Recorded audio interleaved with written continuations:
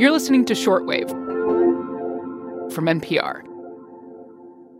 Hello, Shortwave. This is Jeff Brumfield, your host today, and I'm here with our climate correspondent, Lauren Sommer. Hi, Lauren.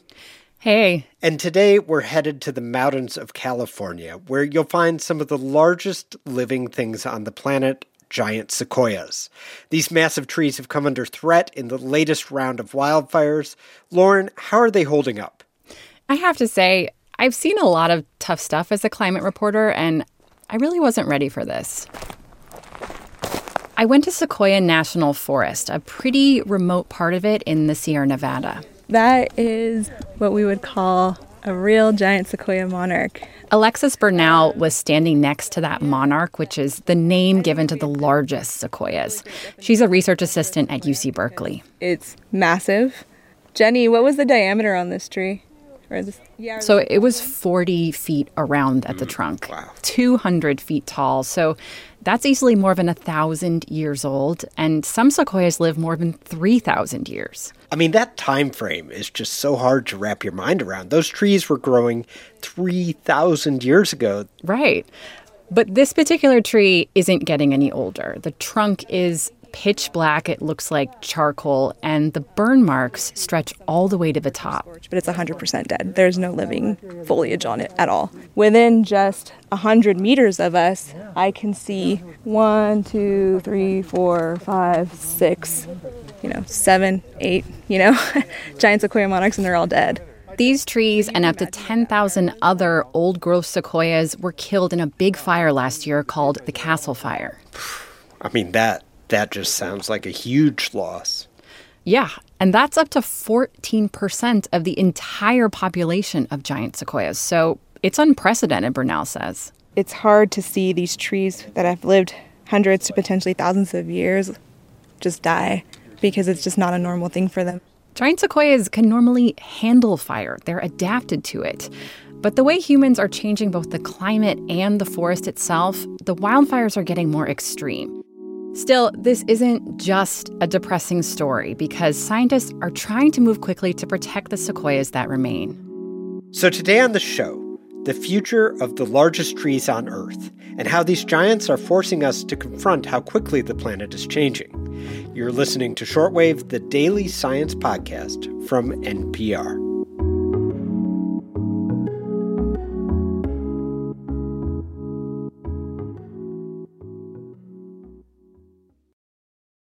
So, Lauren, wildfires have been bad in the U.S. again this summer, and earlier this month, a wildfire was threatening a grove of giant sequoias in Sequoia National Park. I remember seeing pictures of a sequoia tree wrapped in what looked like kind of aluminum foil to protect it.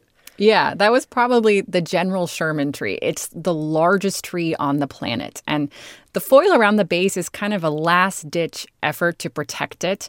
But the thing is, it's weird that these sequoia trees would need that at all. They are built for fire. Their bark is a foot thick. They tower over the rest of the forest, and they don't have any low branches that might catch on fire from other trees. Wow, that's actually really interesting. I didn't realize that. So, I mean, if they are naturally fireproof, what's changed now? Why are so many dying recently?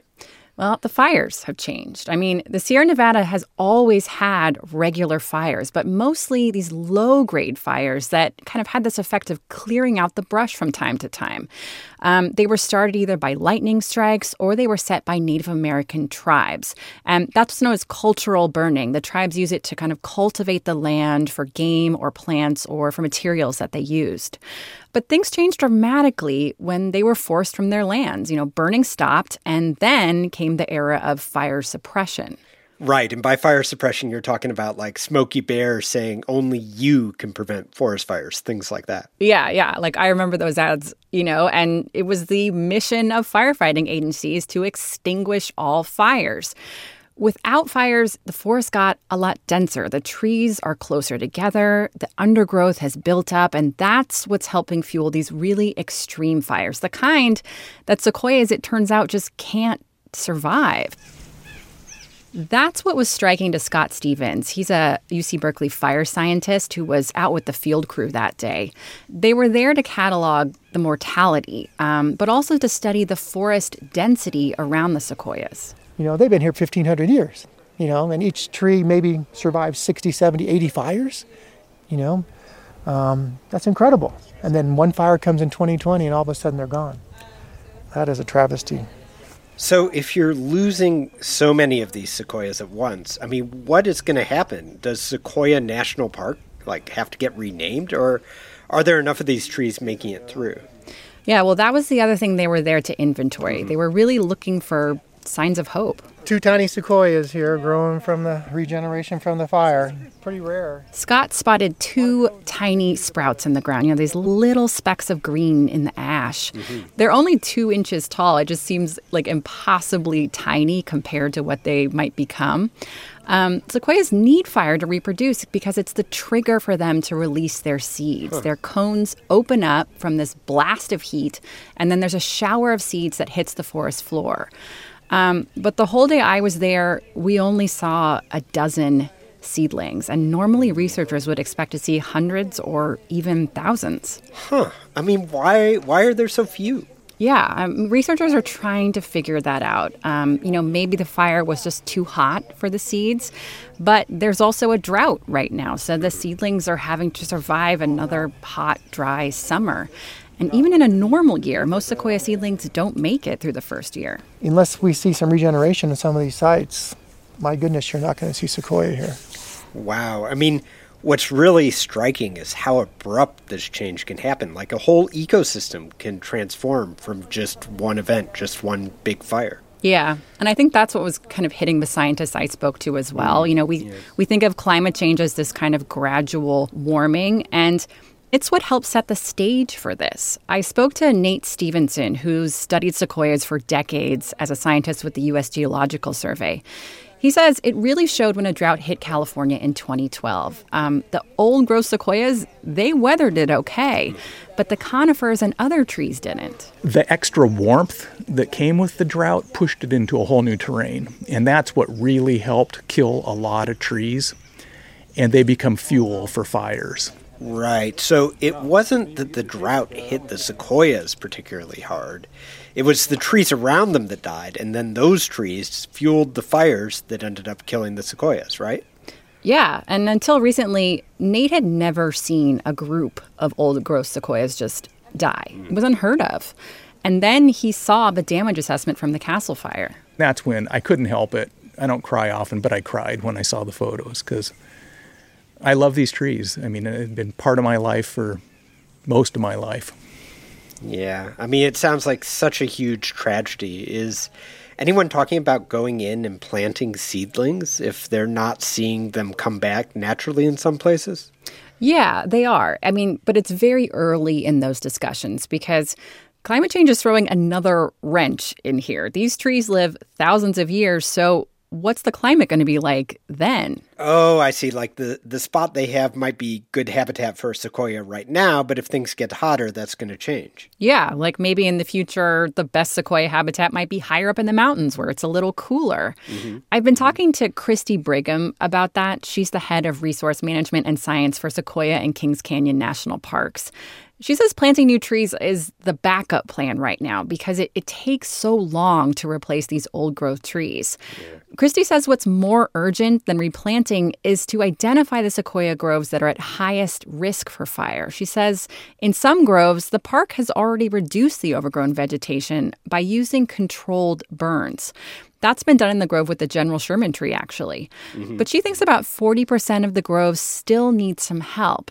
But I guess if one fire can take out such a huge swath of the sequoia population, I wonder whether the work can be done fast enough to protect the trees that are left. Yeah, that's the key question. Christy says it's not easy to do these controlled burns. They need more funding, they need personnel. There are other constraints, like when it's really dry and hot, it's not safe to do the burns in some cases.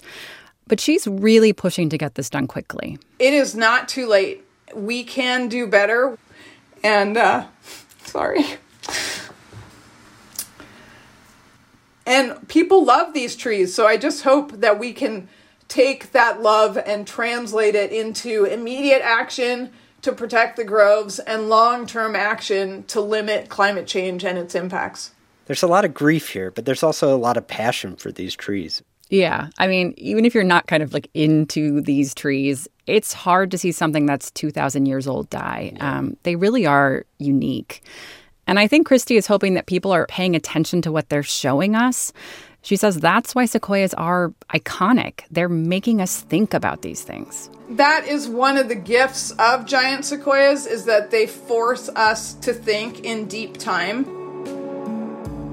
It forces us to confront the challenge of climate change. Deep time. I mean, these are time frames we as humans are just not used to operating on. And climate change is just making it that much harder to think about. But it is worth thinking about. And Lauren, I really appreciate you and appreciate you bringing this story to us today. I was very glad to.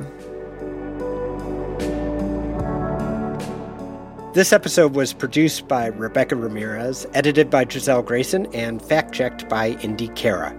I'm Jeff Brumfield, and this is Shortwave, the daily science podcast from NPR.